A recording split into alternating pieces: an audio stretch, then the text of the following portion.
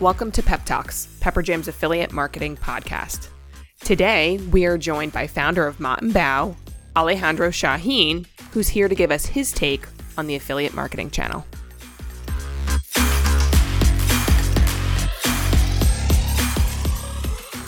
My name's Katie Spurkland, and I oversee product marketing here at Pepper Jam. And my name is Mara Smith. I lead marketing on behalf of Pepper Jam. If you haven't yet, I'd like to tell our listeners to take a beat and subscribe to Pep Talks so that you automatically receive updates on our new episodes. Or better yet, fire off a review and tell us what you think. Your reviews will help us continue to get exciting guests like the ones we have today. And joining us today is Alejandro Shaheen of Mott & Bow. He's the founder of direct-to-consumer brand, born from the question, how can we get people premium-grade jeans at a reasonable price?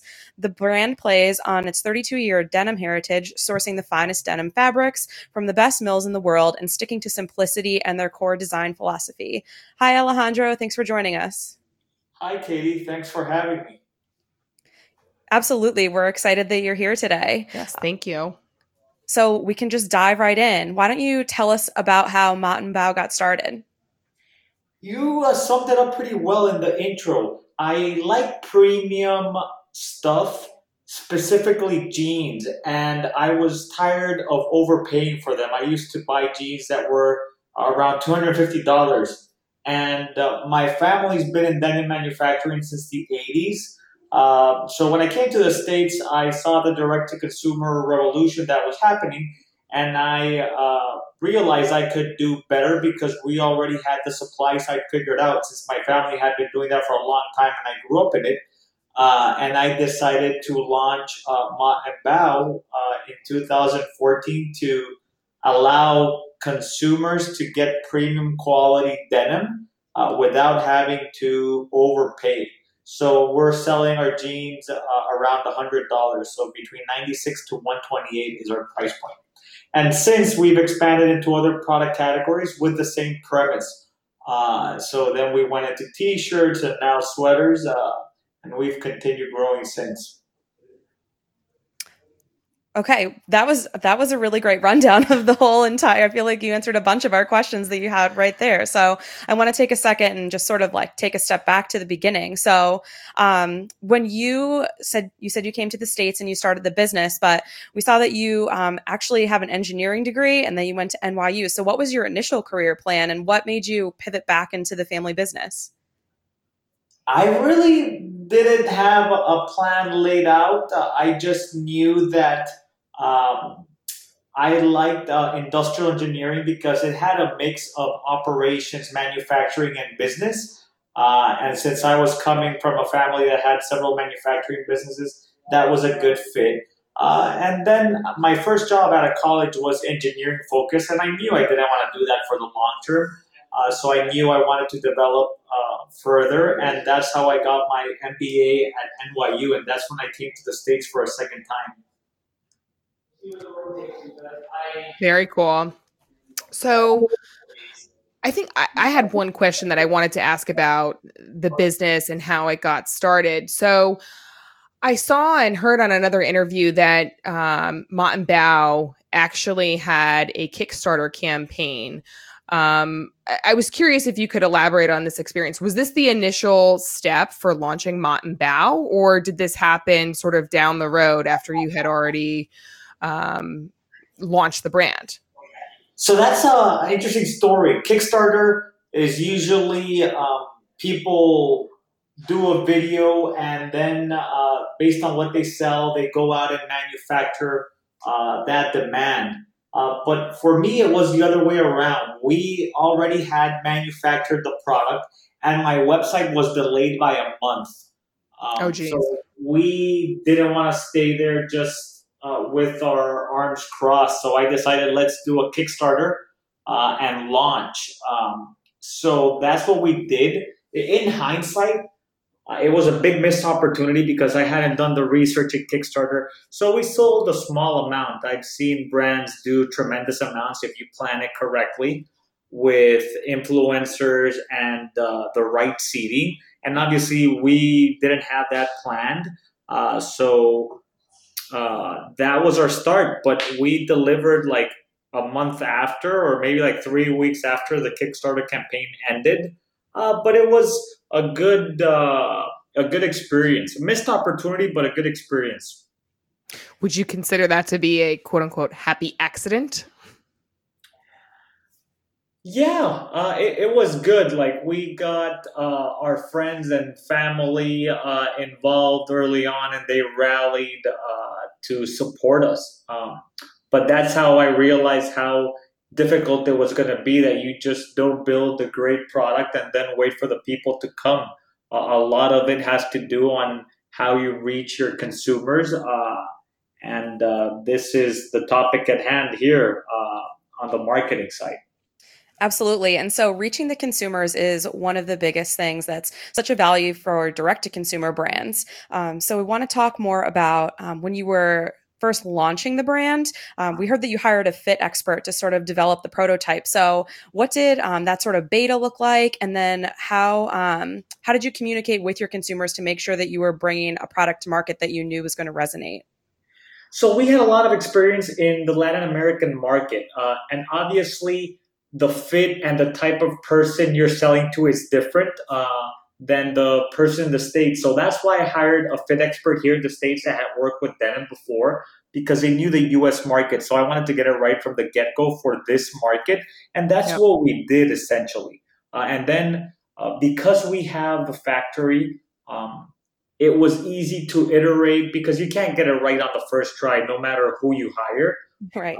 And we iterated, and it was pretty simple for us because we have that back end capability. Absolutely. And so then what kind of communication did you have with your target customers during that time? Well, it was inviting people to test out the fit, and we had a few rounds. And so that was the way we did it. We did corrections. We also hired a fit model. But I wanted to hear the thoughts from people that I thought would be our target customer as well. So, how did you actually engage those target customers and reach them to hear their opinions and get their thoughts and collect their feedback on the product? How did you first reach those audiences? In person, you invite them, and then they do the proper fitting there, and you get the feedback, what they like, what they don't like, and then you start just getting data points. Nothing too complex, right? At the beginning, you get like, I think we got maybe 40, 50 people involved. And then from that beta group, how did your marketing message come from that beta group? We were hearing how you sort of spent a lot of time on getting the fabric, the fit, and like all of those pieces put together. But then how did that all play into your ultimate branding message? So in the meantime, that was manufacturing the product and coming up with the brand identity. We hired a branding firm to do all this, and that's how we honed the message. And once we were in these conversations with potential customers, I was getting feedback on what they felt of the message and fine tuning a bit of it. But we had done a lot of this research pre development of the denim itself. So, I'd love to hear, as you were building the business and launching it to the market for the first time, did you have an initial marketing launch plan, or what was your approach to getting the word out about Mott and Bow? It was really a disaster on my side. I wasn't uh, really analytical. I had never launched something before, and again, like I really thought, build a great product and they'll come. And boy, was I wrong. So it was a very hard first few months on trying to figure out. Once I saw the low awareness, how to get the awareness out in a cost-effective way. So, what did you do? What were your first steps to deploying the product Back in the in a day, go to market? Yeah, back in the day, it was press. Press was hugely important because you get those spikes from audiences that already trust that publisher. So that was a great way we got ourselves into Inside Hook, CNBC, live television. and a few others. And that's when I really learned the importance of press. And then we were doing native advertising as well, because the one thing about press, right, is you can't really determine when you're going to get the press hit. It's takes months of work. Sometimes you're lucky and it takes a few weeks, but you want to have a more consistent flow. So back in the day, you could do a lot of native advertising, which was paid articles that look relatively organic, and you can still do it. But that was a big route for us. And then we started obviously learning the importance of email and setting up the funnel. And that's when, as well, after the first few months, we started figuring out Facebook, which started becoming uh, the most relevant platform. And how has Facebook changed since you started working with Facebook for your brand to now? Obviously, the model for a lot of the Facebook ads has changed. Pricing has gone up. So, what is your strategy there, and how does that work for you now? It's still the most effective channel at scale. The the targeting capabilities are the most sophisticated and best suited for a digital marketing brand. But now you have to iterate more constantly on creative. There's a lot of things that need to be done consistently to keep scaling that channel and getting the right ROAS. Mm-hmm. So at the beginning, I think we were uh, in like the golden age when there weren't a lot of brands, especially incumbents that were on the platform. So we were lucky there Sure. that we could maximize. I remember back in the day, like I kept seeing the same 5 to 8 brands, and we were one of them. And obviously, it has to do with retargeting and a lot of that. But nowadays, you're competing against everyone in the feed. So true. And the value of the targeted message there is definitely making an impact. So, speaking of your message, so we were here talking about just how you shifted from selling just menswear to women's wear as well. So, how did your marketing message shift to accommodate the addition of that demographic? That was, in a way, not that complicated, but in fact, uh, in the long term, it makes things more complicated. So in men's, and it sounds weird the way I said it, but let me explain. In men's, we were all always focused on simplicity and just delivering premium at a fair price. And then when we went to women's, we went with the same design mentality and the same type of message. We obviously adjusted it because before it was a bit more masculine, and now it had to be in a way gender neutral. So when I say it got more complicated, and it does in the future, it's because you can't have that clear voice like a guy speaking to a guy, because it's no longer a guy speaking to a guy. Now it's a guy speaking to a guy, and then the woman's side needs to speak to female. So that's how things get a bit more complicated, and I imagine a lot of brands have that situation. Definitely. But the common denominator between the men and the women's wear that you have is pricing is kind of at the core of your message. So I'm curious how you landed on the cost of the product. That's something that you continuously mention. So I'm just curious how you found that to be the sweet spot. So to correct a little bit there, it's not really pricing. It's pricing is a component. I like to think of it as value, um, and value because you're delivering a premium product at an unbeatable price, right? No one else in the market's delivering at that price point. Um, and so how we got there. So at the beginning, I told you I hated paying premium jeans, and I was paying 250, some brands 200. In reality, what we always wanted was to be around $100, and then I just had to look at the costing structure to be if that was reasonable. But the aim was, can you do it for $100?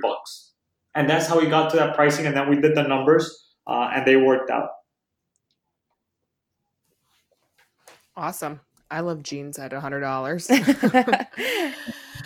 So I'm curious about, so back to sort of the marketing side and how you started to generate awareness for Mott and Bow. You said that one of the first avenues that you ventured out on was through press. And I think that's because there's sort of an authentic feel to a product review, and the writer has sort of a non-biased opinion about whatever it is they're writing about. And so immediately there's already a sense of trust between the reader and the writer of the review or of the article.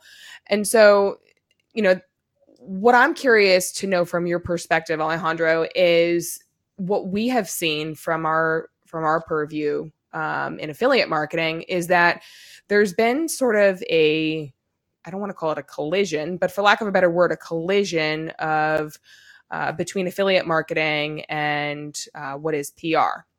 And so what we're starting to see is that more and more publishers, traditional publishing houses, have made their way into affiliate marketing, where more editorial content is coming front and center as an affiliate marketing opportunity. So these are publications like Condé Nast, BuzzFeed, Business Insider.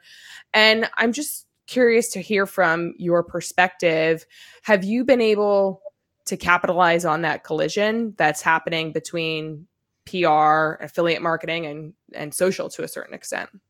We have, and we started figuring out affiliate really in our second year. So we only chatted about the first year because that's how you asked me how we started marketing.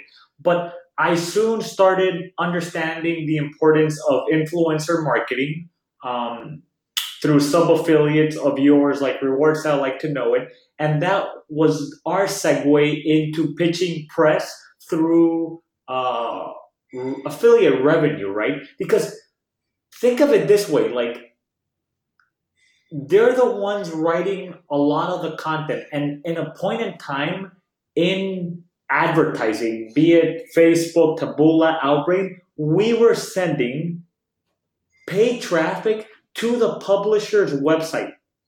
And they weren't capitalizing on those marketing dollars in any way. And so I feel it was a big missed opportunity. And now they're starting to catch up. But in my opinion, they're still far behind on where they should be. And I understand you want to maintain an editorial integrity, but you're already writing about these products. Why not seek out all the affiliate possibilities, right? And so I feel the industry is starting to move in that direction, but it still has a long way to go. Like, the publishers have such an immense opportunity and say they could be bringing a lot of ad dollars. And if you look at what's happening with the publishing industry, like, you see rounds of layoffs, and I'm like, how haven't they figured and scaled affiliate faster? Absolutely. I think that it's a vehicle for them to monetize their business, and they should be moving at a quicker pace. And actually, on the topic of affiliate marketing, there was something that I wanted to ask you. In another interview, I heard that one of your initial ventures was within affiliate marketing. Is that true? Yes, that's correct. Could you elaborate? What were you actually doing? Did you have a startup? Were you a publisher? What was your connection? Great research. In my MBA, the first year, I tried doing a Pinterest for clothing, if you will. That's the simplest way to describe it. But we didn't capture enough users. And as you know, affiliate requires a ton of users. So we could never get the platform to a significant mass of users. And that's the main reason it failed. Well, it sounds interesting. It was. We just, it was a hard thing to crack. And nowadays, you even see Pinterest, right? Like, they're having a hard time, and they didn't even go the affiliate route. They went the advertising route. So it's not an easy business. Right. Yeah, it seems like you were ahead of your time on influencer marketing. And I wanted to circle back and touch on that as well. I think that you mentioned that you have a strong relationship with Reward Style and you've driven a lot of customers through Like to Know It. So, how else has influencer marketing impacted your brand? It's been great. Nowadays, if I were to launch a brand, like my largest focus would be on influencer. We live in an era where there's such long tail content creation. You no longer, or at least the publishers, the big ones, no longer have the attention from users that they used to. Now you see micro influencers, people engage more with people that they know in a way, or um, The digital so I friendships. think. Go ahead. I was just going to say it's the digital friendships and Yeah, generating that engagement. And I think that you had also previously mentioned just the importance of word of mouth. It's sort of the same model. Well, it's authentic. Hmm. correct. Affiliate, like it's such a big opportunity, both on long tail, the larger publishers, medium. Like there's a lot of things to be done in the space. So when you think about affiliate marketing or influencer marketing as a component within affiliate, or what has been the most powerful win that the affiliate channel has driven for Mott and Bow? Can you think of an example? The biggest one, I think the most advanced publisher has been Business Insider, without a doubt. They were the ones that drove the largest scale. Um, so I'd say that'd be the biggest win. But if you look at the picture holistically, I would say it's the influencers under Like to Know It and Reward Style. Not only are you getting the incremental revenue, but you're also getting content that you can repurpose. Yes, the cross promotion. Correct. I did see one of the Business Insider articles actually that talks about the try on portion of your company being such a huge driver of business. And I think that anyone that's ever tried to buy jeans knows that you just don't hit it out of the park the first time. You need to try on a few pairs. So that's obviously something that would be really important to your business model, something that your customers are definitely craving. So, how has that concept, do you think, changed or shaped your business? It gives us a different angle to market and serves as a talking point when customers are talking to their friends. They usually talk about that component. Aside from the product, that's a service that you don't typically see in the market. So it's a pretty nice differentiator. And it's also allowed us um, to serve the customer better and focus on convenience, because like you mentioned, like denim is hard and there's vanity sizing and there's issues on shrinkages and stretch, and so that's why it's very hard to get the fit right. So why not make it convenient for the user? And that's what we're trying to do: deliver the best experience for our users, so that it can be as seamless as possible. And I think that's core to direct to consumer brands, is to get as close to the customer as possible so that you can have that feedback loop and understand, what are their motivations, what do they like, what do they dislike. So I imagine it's probably a great feedback loop for your business. It has been, yes. Do you have any stories that you can share about any of the feedback that's come through from some of your customers? The funny thing is, so the first 6 months, I had the fulfillment operation in my apartment. So I was sending out the jeans and I was receiving them back.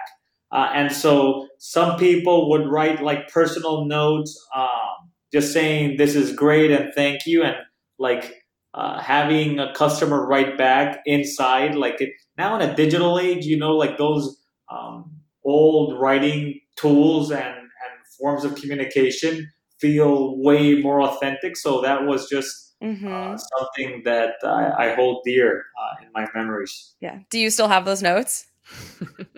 No, I No. wish I kept them. No, Yeah. like I'm not a hoarder, so like I try keeping things as clean uh, and uncluttered as possible. Gotcha. Just thought I'd check in case they're in a memento box somewhere. So how do you maintain those open lines of communications with your customers today? So, how do you make yourself accessible as a brand to them to ensure that, you're providing that customer centric experience to them and getting that feedback? Nowadays, getting feedback is easy if you want to get it. So there's always our email that you can write into.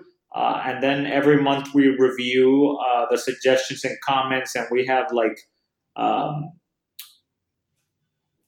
a survey compilation that we do every month. And then you also have so we have Yotpo for on-site reviews, and that's customers writing, right? At the beginning, we would try incentivizing the customers so that we could have some reviews. But nowadays, it's organic, and it's just people tell us how they feel about the product, whether it's good or bad. And that's another open way of communication. And does that customer feedback help inform your product development as you look to expand product lines? Is that a key component of the consideration of your product roadmap?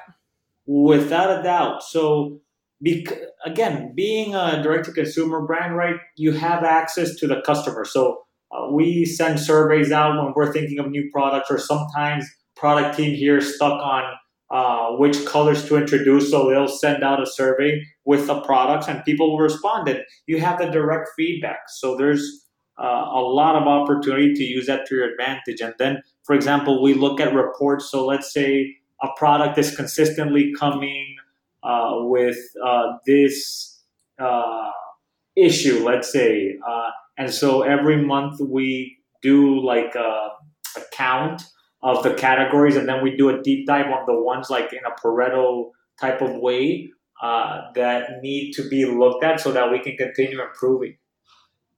Yeah. So other than that feedback loop and kind of digging into the reporting, what kind of measures do you take to keep pace with the changing consumer interests and needs? And that could be in terms of the products that you're launching, or even just the open lines of feedback that you're giving your consumers to reach you. Yeah. So we there's trend forecasting that the team does, and we're always trying to introduce new products. You don't want to stay with the same uh, type of lineup. You want to introduce new stuff that your customers might like. So that's a little bit of that. Yes, you guys definitely have a really great selection of staples. So I would imagine that there's a lot of research that goes into coming up with making sure that it's the perfect pieces for closets. Yeah, thank you.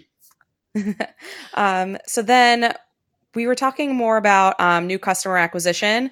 And you obviously know the importance that this drives because it was the second hire for your business. So what about what's your process for measuring the lifetime value of a customer? And I'm sorry, what is the way we measure it, you asked? Yeah, so just the cost of new customer acquisition kind of against the lifetime value of a customer. And how does that go into, like, how do you look at that and what's your process for finding that? So we have a platform that used to be called RJ Metrics. They got bought by Magento. So it's a reporting tool that ties into your database and allows you to do cohorts very easily. So we already have visual reports for cohorts built, and they just get updated. So there's no further work done there.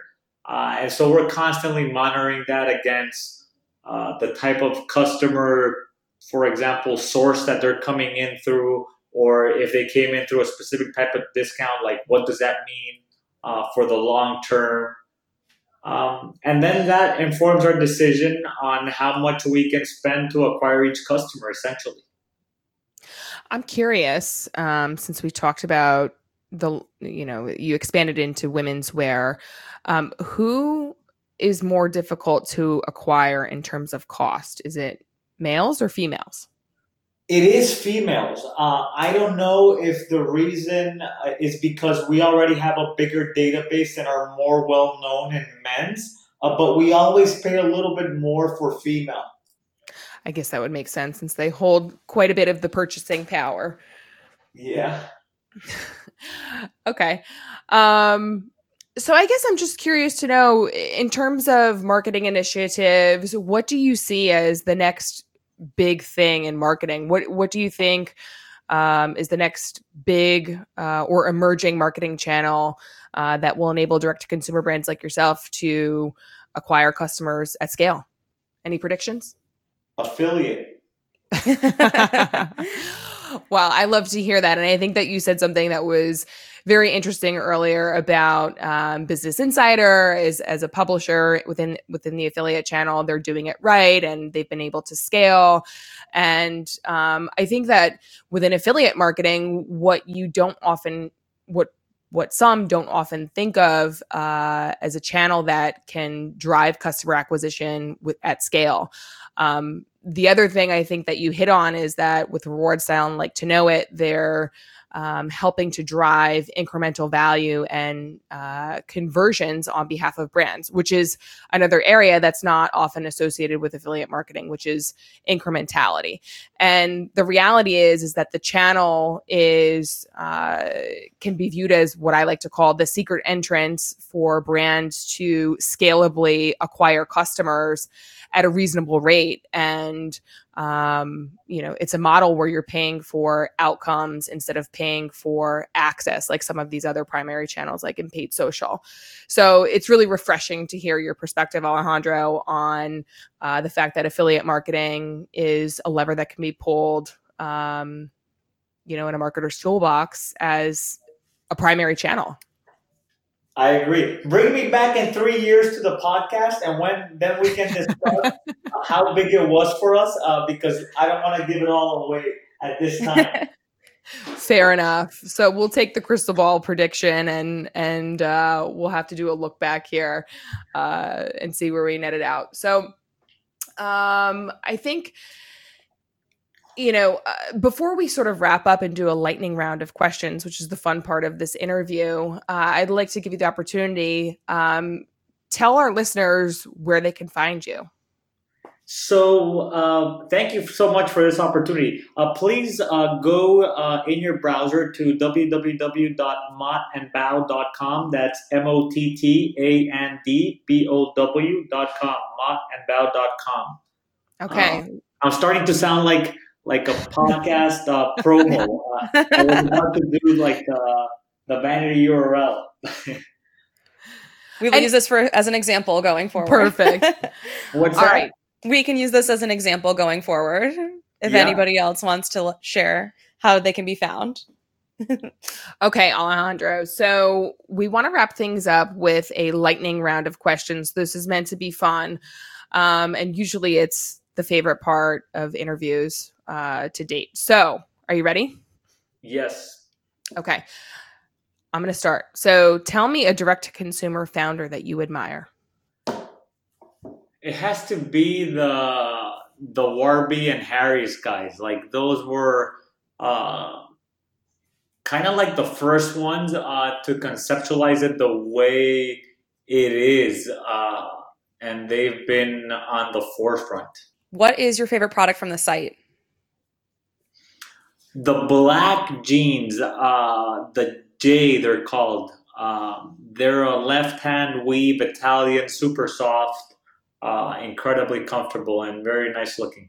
And for women's, the best sold product as well is our black jean. It's a black jean that doesn't fade. It's called Reactive Black Technology, and it's called the Bond.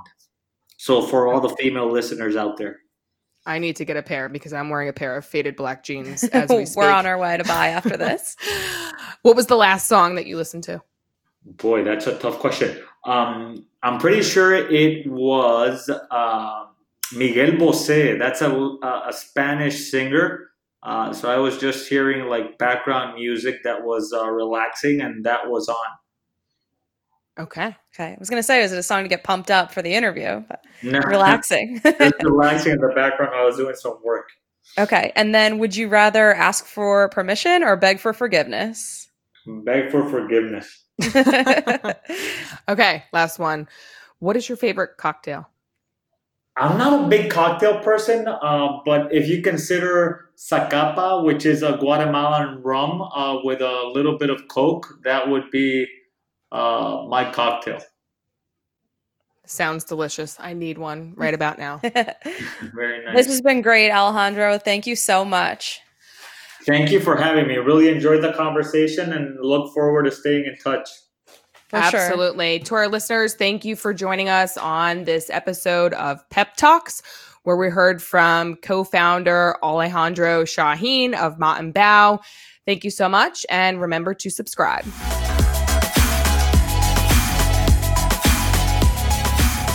We just spoke with Alejandro Shaheen, founder of Mott & Bow, about the business of high-quality denim at reasonable cost and all the opportunity that awaits brands concentrating energies and resources in the affiliate space. You can check out the full podcast, plus many more, by visiting us at pepperjam.com/podcasts.